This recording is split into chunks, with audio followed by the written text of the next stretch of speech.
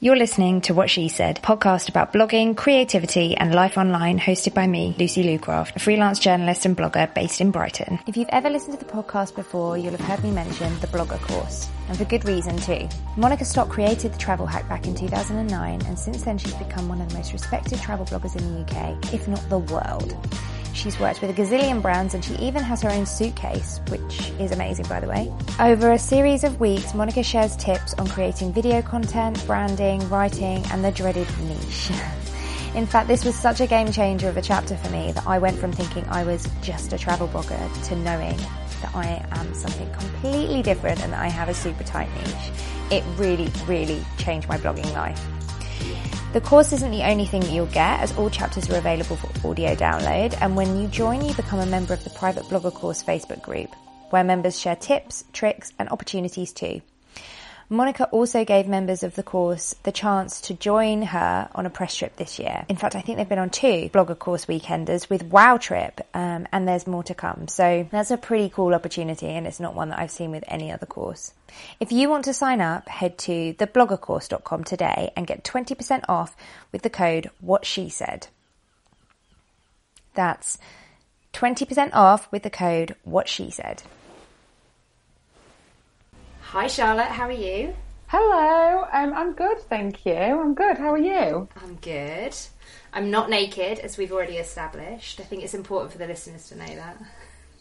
Lucy accidentally sent me a picture on Skype. We don't know, and I said I just hope it's not a nude. I'll send you that later. Yeah, that would be great. Thanks.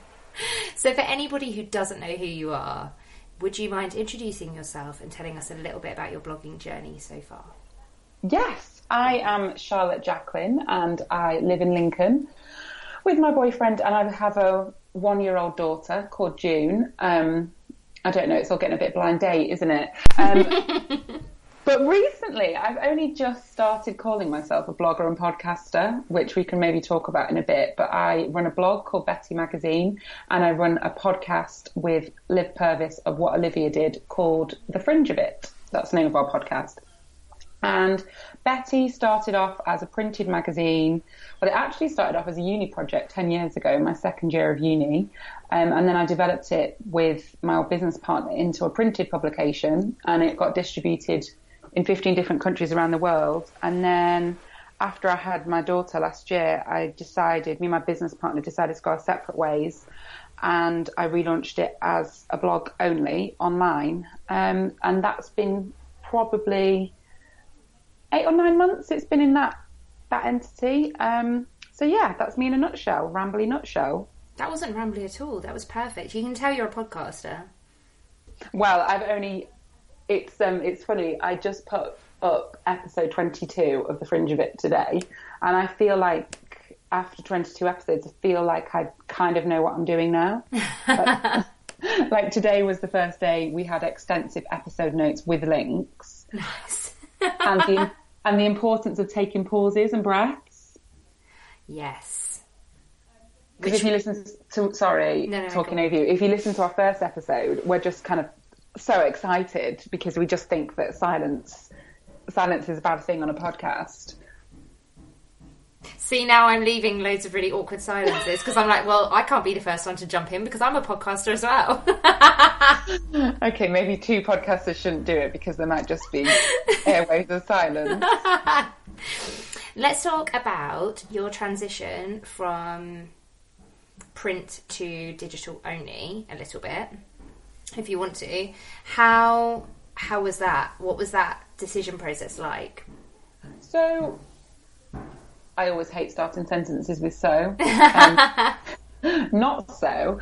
Betty was in print, and it was in print in its official capacity for 5 years. And me and my old business partner, who was also called Charlotte, we printed it twice a year, and we made money from it, but it paid for itself, but that was it. Mm-hmm. And on the side of that, Charlotte did freelance interior styling, creative consulting, and was raising 2 children. At this point, I didn't have a child, but I was working as alongside it, in the early days, I was working full-time in digital marketing within fashion. So I worked for Paul Smith, Lulu Guinness, Topshop, Ben Sherman, and Betty was what I did in the evenings. And I used to do it till, 2 a.m, and get up really early and work on it then.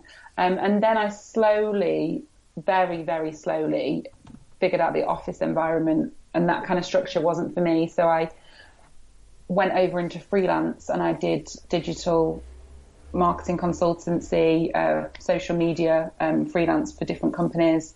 And I also lectured part-time within digital marketing, within fashion at UCA and LCF, London College of Fashion. Mm-hmm. So I've always kind of done it with other jobs on the side. And we always wanted it to be bigger than it was, but we could never kind of figure it out. And then for me, the catalyst of having my daughter was just a big kick up the bum. I was like, I can't do 3 jobs and have a daughter and not make that much money from all of the things that I'm doing.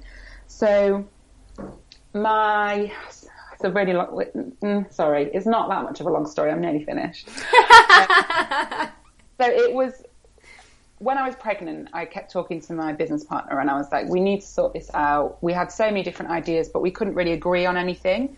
And I didn't want to lose her as a friend, and we didn't really have any business contracts in place. So we kind of had to go gently with those conversations. So, we'd talk for a bit and then we'd leave it for a bit. And then eventually we got to a point where my business partner didn't want to do it anymore. But I felt that it still had life and I wanted to take it online, and she just didn't want to take it online. Charlotte isn't a big fan of social media, of oversharing, and that's absolutely fine.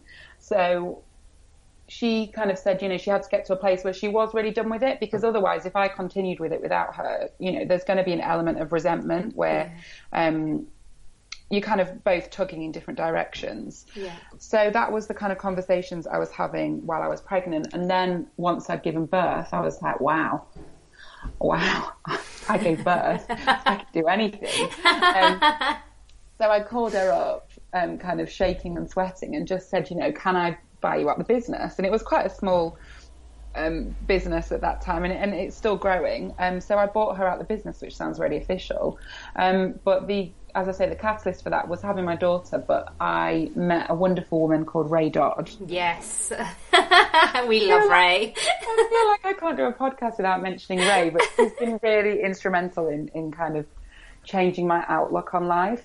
So we worked together on hypnobirthing, but what I loved about hypnobirthing was the mindset work, the kind of all the sports psychology element of it. So the power of positive thinking, the power of affirmations. And so after I'd worked with Ray on hypnobirthing, she actually made the change into business coaching, and I worked with her last year on business coaching. So she really just helped me relaunch the site and gain focus financially and creatively on what I was doing. So I'm not going to undermine that sentence by saying I hope that makes sense, but I really hope that makes sense. It does. It's a pretty fascinating journey, and I really relate to the part about when you give birth and you suddenly realise you're a superwoman, and that you can do the stuff that was maybe a bit scary before, because nothing really matters as much as it did before. But that's certainly what I found.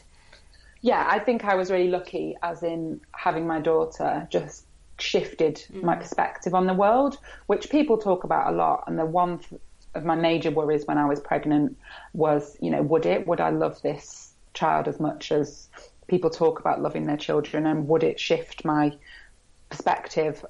And I was really lucky that it did, and it all became a lot clearer for me. And I know that not everybody has that experience. So, I feel eternally grateful that that's how it worked out for me. Yeah, definitely. Me too.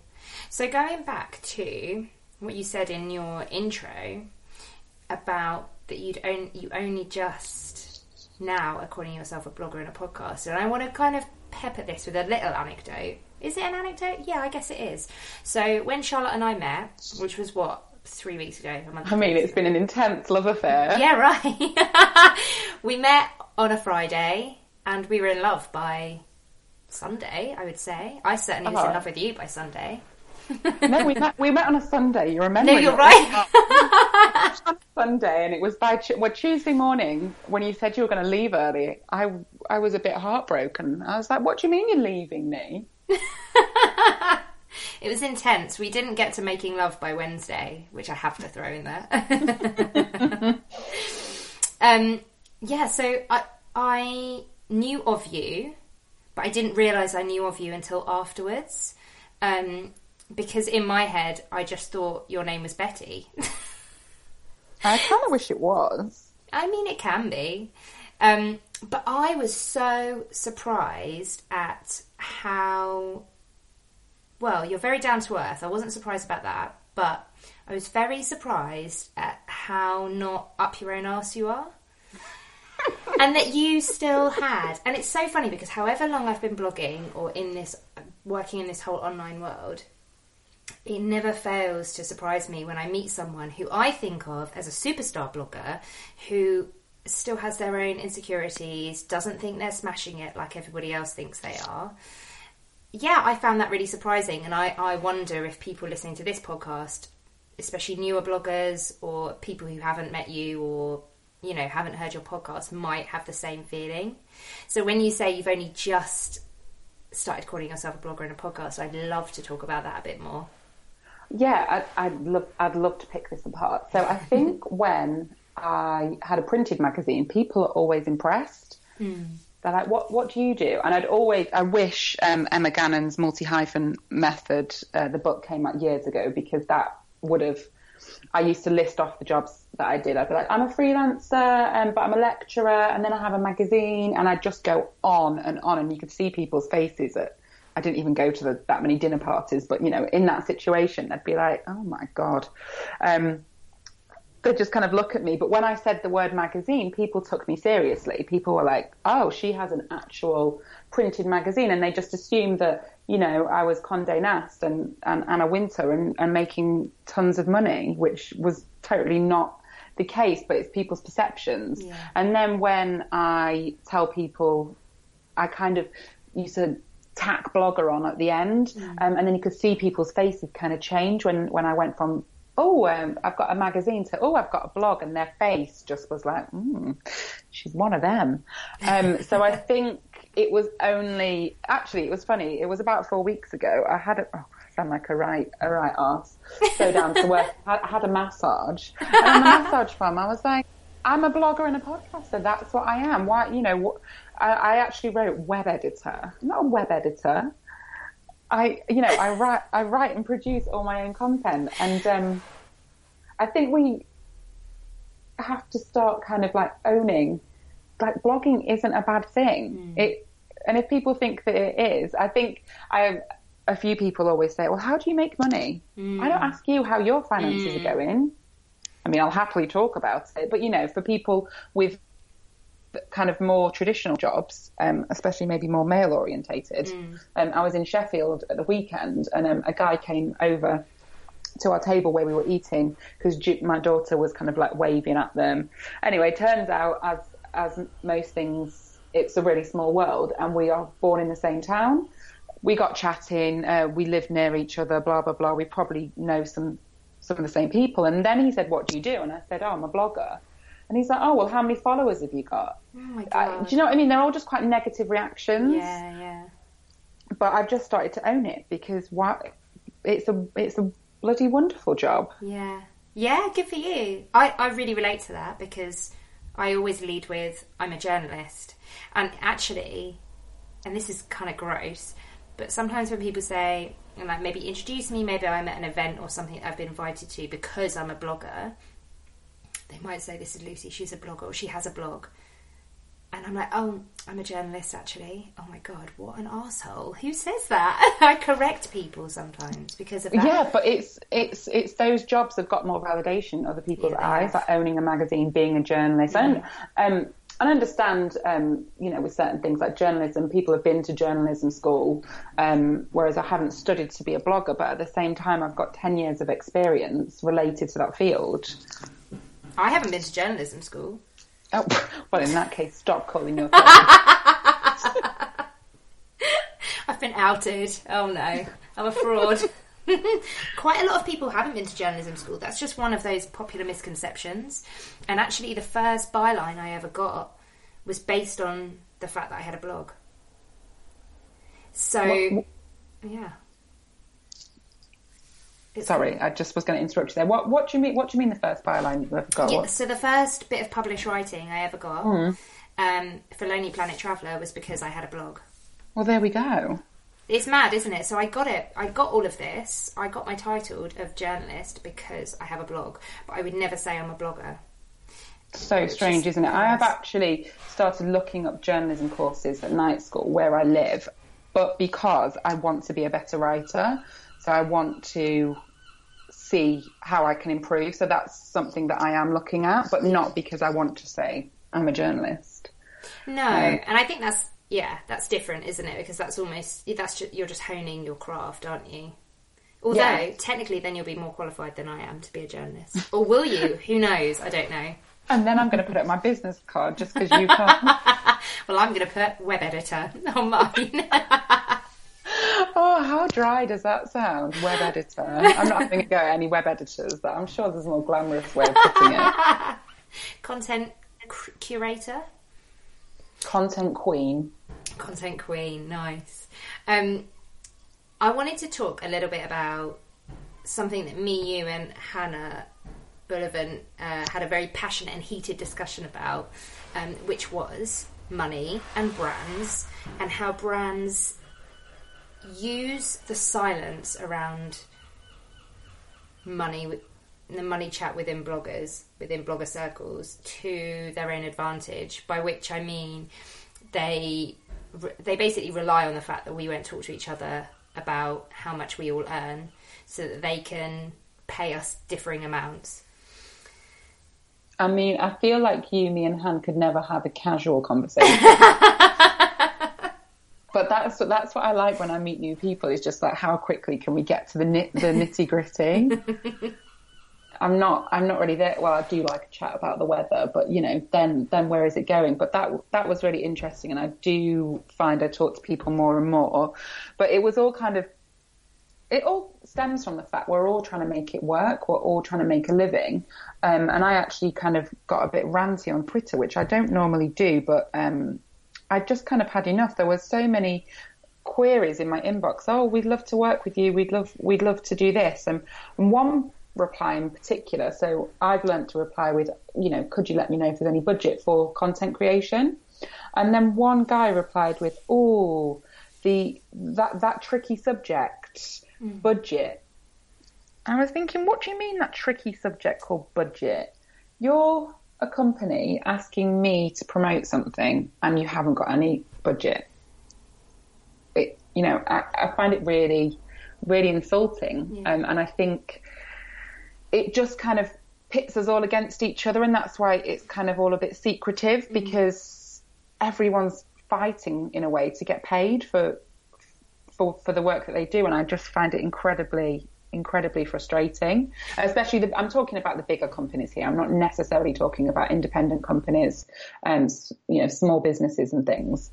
To be honest, though, I think it works the same way, because small business or not, you would never go to your local newspaper and say, I'd like a full page advert, and then be surprised when they come back and say, okay, well, these are our rates. And you go, oh, well, we're actually a small company and there's only one of us and we can't really afford to pay you. You just wouldn't. Yeah. I actually had a bit of a revelation in the car this morning, because one of the things that I find difficult is when people say this should be your rate. So, for example, I have 67,000 Instagram followers. So, some people work the rate at £670. That's just how some people work it out. But I said to Jack, it's not, if you are watching something on TV or watching something or reading something in a newspaper, a blogger's audience, or an Instagrammer or a podcaster, or all of those things combined, they are a lot more active, and also they can click through to something really easily. Whereas if I'm watching the telly, I'll be like, oh, I'll check that company out later. Probably never do, because I forget. Whereas if I see an advert on someone's Instagram or blog, I'm way more likely to click through and actually act upon that. Yeah. So I think those old metrics of, this is how much it is because this many people watch the TV show, or this many people follow me on Instagram. I personally feel that I have a much more highly engaged audience, so I'm much more likely to act upon the, whatever it is that I'm talking about. I don't know. It's just something I've been thinking about. No, I completely agree with you. That's outdated. But I think that comes from everybody feels like they have to legitimise things by adding rules, don't they? So I find you should charge this XYZ really, really irritating for kind of different reasons, actually. But I completely agree with you. But do you feel safe online or even amongst your blogging group of friends, to share how much you're getting paid? Because I think that's a big stumbling block, actually, people not feeling safe to share. Yeah, I think that's a really interesting question. And I think instinctively I would say I wouldn't feel comfortable sharing it online, but I would feel comfortable sharing it with friends. Yeah. I'll happily talk to friends about how much I got paid for a certain campaign, because I think the more we talk, the better it is, and the more people will value their worth. Online, I probably would be a little bit more discreet. But why? I'm questioning it with myself. I know when it comes to money, people always bring up Sarah Tasker because she has talked about how much she earned. And maybe I'll do that at the end of the year and say, this is how much I earned this year. I don't know if it'll be I actually don't know what figure it would be. We're only 7 months into the year, but maybe that's what I need to start doing, because why wouldn't I talk about it online? But also, why would you? I mean, I do think talking about money is important. I think it's really important, but there's a really fine line between talking about it to make other people feel better / own your own success, and do it as a way of kind of proving to yourself that you're legitimate. I don't know. I'm sort of talking as I'm thinking the thought, so I don't know if this is making sense. Do you know what I mean? Yeah, totally. I totally agree with that, because I think what's great about when other people talk about money is it then makes me feel, oh wow, there is opportunity for me to get to that goal. And I think that's super, super, super important, especially for women. But it would be even better if there were more marginalised communities,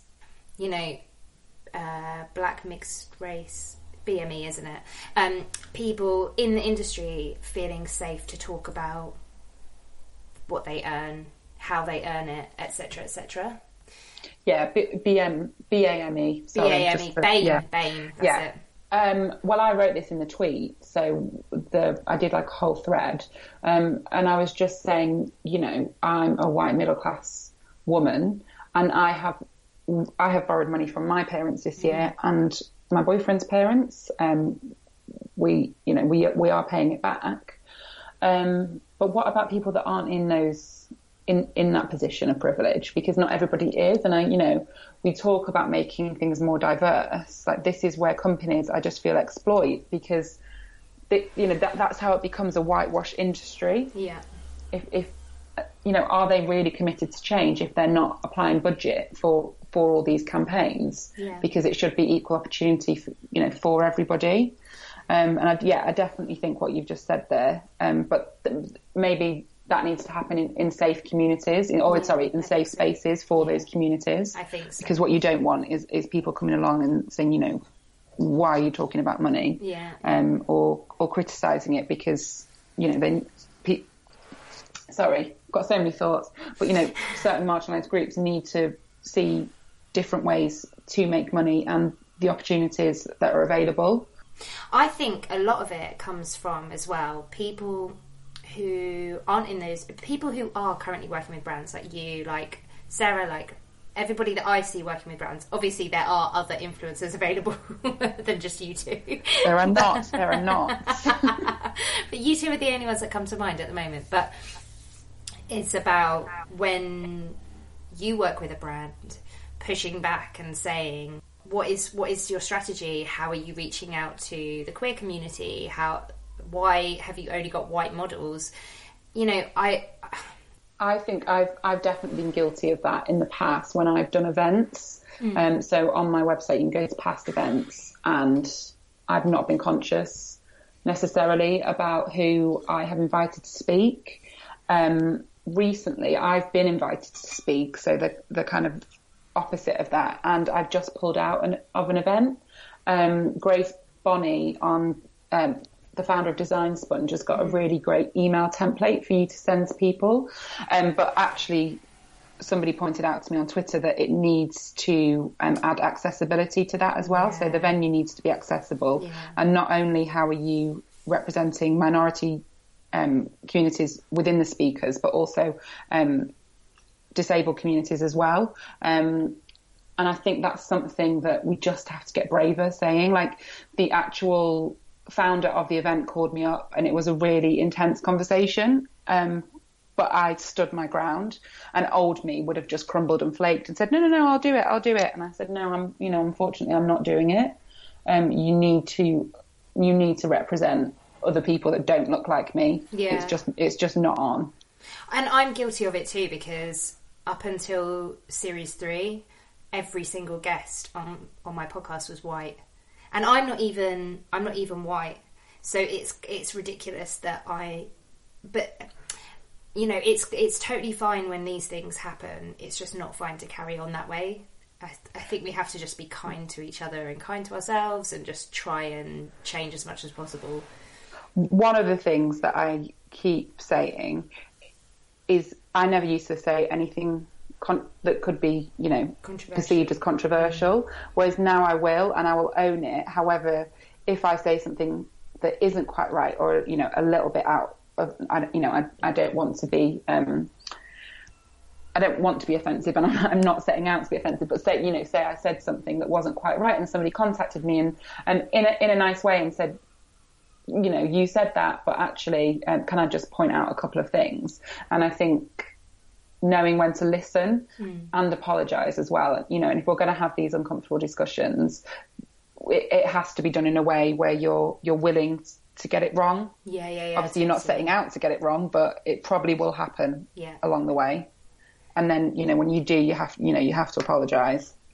And like you say, change it. I wonder if that is a similar reason to people not feeling safe to share things like their metrics, how they really grew their blog, how much money they actually earn. Because I think it all boils down to the same thing, really. Being scared of what other people will say, being scared of being criticised for the methods that you use. I know there are a lot of people in the travel blogging community, people that I know that have used the follow, they've used bots to grow their Instagram. I know they have, and I know they still are, because they follow and unfollow me. But it's a real shame that it's happening like an elephant in the room, that none of us talk about it, because we're all a bit scared of the criticism if we do. Yeah, I agree with that, but I think, maybe we just have to start coming out and owning it. I mean, it's easy for me to say, because I've definitely grown my following organically. If anybody wants to, investigate it, there'll be a spike from when I got mentioned on Zoella's stories. That was, I think I got 4,000 to 5,000 new followers. Goodness. You know, it may look like I bought a load of followers that day. But, sorry, I had a point. I've got back to it. So I always recommend the book Playing Big by Tara Moore. And in that, she has a chapter called Unhooking from Praise and Criticism. And I think I've only just recently started to understand what that means. So whilst I think my community are absolutely amazing. You know, I thrive off them as much as, you know, I hope they get from me. But you have to be open to criticism, and it's not necessarily a bad thing. I think we grow up in this society where, oh, you know, we have to be perfect, we can't make mistakes. Well, that's just going to perpetuate that kind of behaviour that you've just talked about. And if I said something or did something and it was a mistake, I have to own that mistake. And it hasn't happened yet, but I feel like it's going to happen because I keep talking about, you know, keep speaking up for different things. And we're not perfect, and we're all constantly learning. But yeah, I think it's going to be a long time before people admit, oh yeah, I did use a bot, or I do unfollow.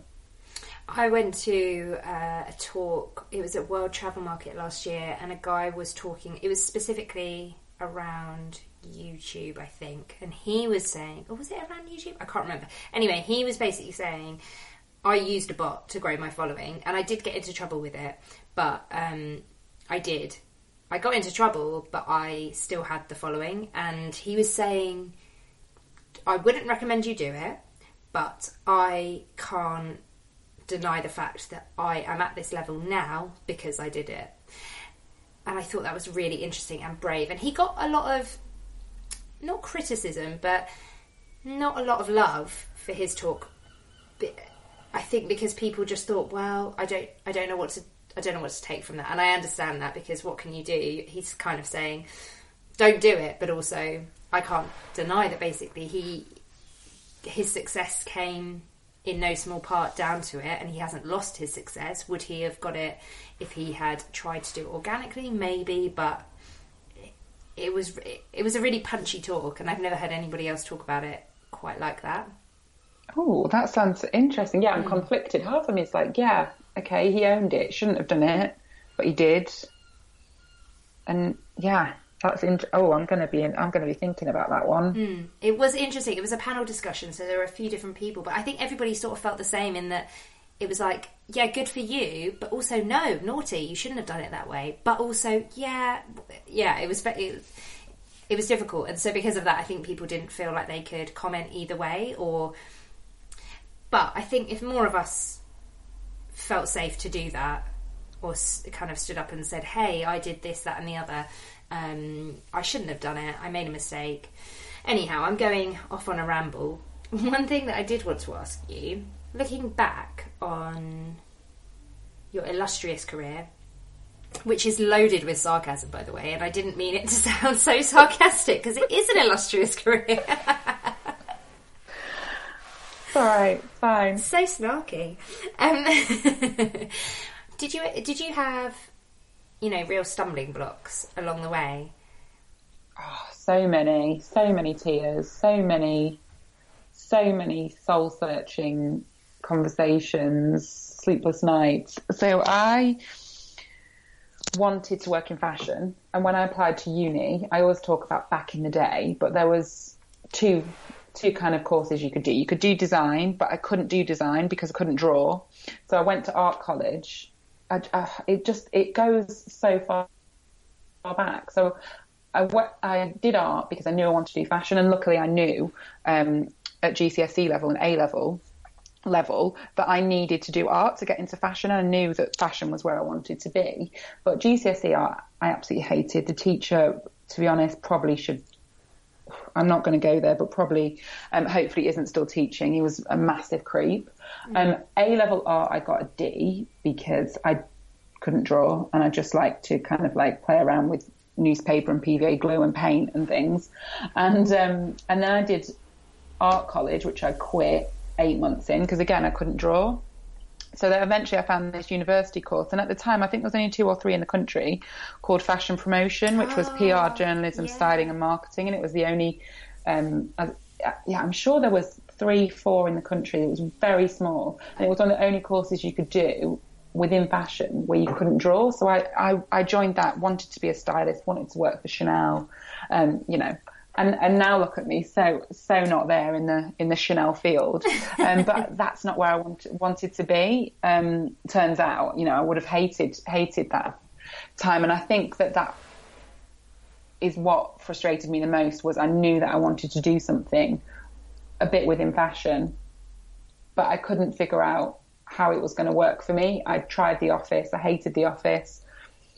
I tried so many things, but I think what would have been great is if somebody had told me, just can't, oh, sorry, I had a throat gurgle. I get them a lot, sorry, but I wish somebody would have told me, or I'd understood that this was all part of the bigger picture. It was all part. I always talk about it like a jigsaw. It's just another piece. So when I worked in customer service at Lulu Guinness, and half of my job was working on the website and the other half was customer service for the entire world, you know, when I was crying in the basement because my job was so stressful and I couldn't handle it, actually what was great about that position was I learned to handle anything, and I learned to kind of communicate quite effectively over email. You know, so all these little career stints add up, and you know, what was I rushing for? And I think it's that thing sometimes with youth where you think you're owed something a lot sooner than you have to earn it. You really have to earn it, and it takes years. And then somebody said to me, you know, your 20s is where you work really hard, and your 30s you still work hard, but it's where it kind of pays off. But somebody told me that when I was like 28 and a half. It was too late by then. I kind of could see the bigger picture. But I think what I say to kind of people younger than me or kind of struggling is it's all going to be part of the jigsaw, and all those different things are going to bring you different skills, even though you might not be able to see it now. Hopefully further down the line, you'll kind of look back and be like, oh, I really learnt that from whatever it was that I was doing. And even now when I look at certain things, even if I look at what I was doing last year and I feel like, oh God, I wish I'd started what I'm doing now sooner, I would never have got to this stage without last year's struggles, or even kind of high points and wins and whatever. I feel like it's just every year everything changes for me. Thought you were going to break out into a Take That song. Oh my God. Well, this is what I was saying about the podcast I uploaded this morning. It's the first podcast where I've got amazing show notes. It's taken 22 episodes to get there. You know, do you know what? To get into a system. And then even now, we've got 2 more episodes left of this season, and then we're going to take a break. Next season, I know to take little breaks so that we can insert the adverts. Yes. Why has that taken me 3.5 months to figure out? But I think what you were saying is you've just got to start things sometimes. Yes. Done is better than perfect. I say it all the time. That is not an original quote. If somebody would like to let me know whoever said that first, but it's just starting with the magazine. It started off as a 20-page stapled zine. I have it on my mum and dad's bookshelf in my old bedroom, and I just started it. And that is another great thing I think about youth, is sometimes the naivety that comes with it. You just start it. You don't have as many fears in your head as generally what I have now. And I feel now everything that needs to be equated to money, and I have to stop myself and go, actually, just because it's not going to earn you money, could it be a creative side project, which is what the podcast started out as. Yeah, I think that's a really good point. Sometimes you can just do things for the joy of it, and it might not directly make you money straight away, but eventually it will, of course, if you've got the time to do it. But yeah, I completely agree with you. There's so many times that I hear people say, oh, I just want to get, my branding perfect before I start my blog. And I think that is that's symptomatic of how easy it is to start a very beautiful looking, slick looking blog nowadays. When we started, I don't think it was as easy to do that. So there are a lot more jobby looking blogs out there. And now the bar is so high, well, seemingly so high at the start, that I think it really puts people off from just starting. Yeah, definitely. But the one thing that we have that everybody has is the uniqueness of you. And I don't think that should ever be undermined. And I don't think we think about that enough. You know, I could start a zero waste blog. I mean, I'd be terrible at it because I'm reading yours all the time for tips. But, you know, the difference between yours and mine would be I'm me and you're you. Yeah, absolutely. And we have very different life experience, aesthetics, the way we write. And it can look slick and polished, but that doesn't necessarily mean the content's amazing. Oh my goodness, yeah. I think content is king is just one of the best things that you can have in your head when you're writing a blog. I've been saying content is king. I didn't come up with that, but I've been saying that for 4 years, and that's probably one of the biggest things that still matters. Yeah, I agree. It never changes, does it, really? Because, yeah, I think that is one to hold dear to your heart if you're a new blogger, is that content is king. Although I do think that for us to say it is a lot easier because we're like, okay, well, we've gone through the bit where our content was crappy. I certainly know that mine was and still can be before I found my voice and found my niche and all the rest of it. So it's really easy for me to say, just focus on the content, you know. Yeah, I think you've got to go through it. So you'll have peaks and troughs, but you know, unless you start today, you're not going to get better. So yeah, us saying content is king, but you need to kind of do it and realize, what you want to talk about, what your voice is, and then you're only going to get better. So yeah, I definitely agree with what you just said. Because I'd cut it out otherwise. On that note, thank you so much for being a part of the podcast. It's been awesome to get to chat to you. Oh, it's all right. Are we over? I could sit and talk to you all afternoon. Well, we can do, but I do need a wee. Yeah, no, I have a date with my friend and her baby in the park. So. Oh, fun. Where can everybody find you online? You can find... Oh, sorry, I've just realised I have some food spills on my dress. Really distracting. Last night's curry. You can find me on Instagram as Betty Magazine. You can find me on my website, which is, I always say www. I think it's important. bettymagazine.co.uk. You can find my podcast with Liv Purvis on Acast, and it is called The Fringe of It. On Twitter, I'm Betty Magazine on all social media, basically. And I would like to change that and get rid of the magazine, but all my URLs are perfectly the same. Yeah, they are beautiful, but you're not a magazine, and that is important to know. Yeah, all the good handles have gone, and I don't know what to do about that. And all suggestions welcome. And you can find me at Lucy Lucraft everywhere. But I mostly hang out on Instagram. You can find old episodes of What She Said over at lucylucraft.com, where you'll also find me chatting about all things blogging, travel, vegan life, and zero waste living too. Lastly, I know everybody asks this and it's a total pain in the ass, but please think about leaving the show a rating and review. It makes a huge difference to getting the show out to new listeners. And for every review you leave, I'll donate £2 to charity. So that's £1 for you and £1 from me. The chosen charity changes each month, so listen out for it in the intro each week. Thanks for listening.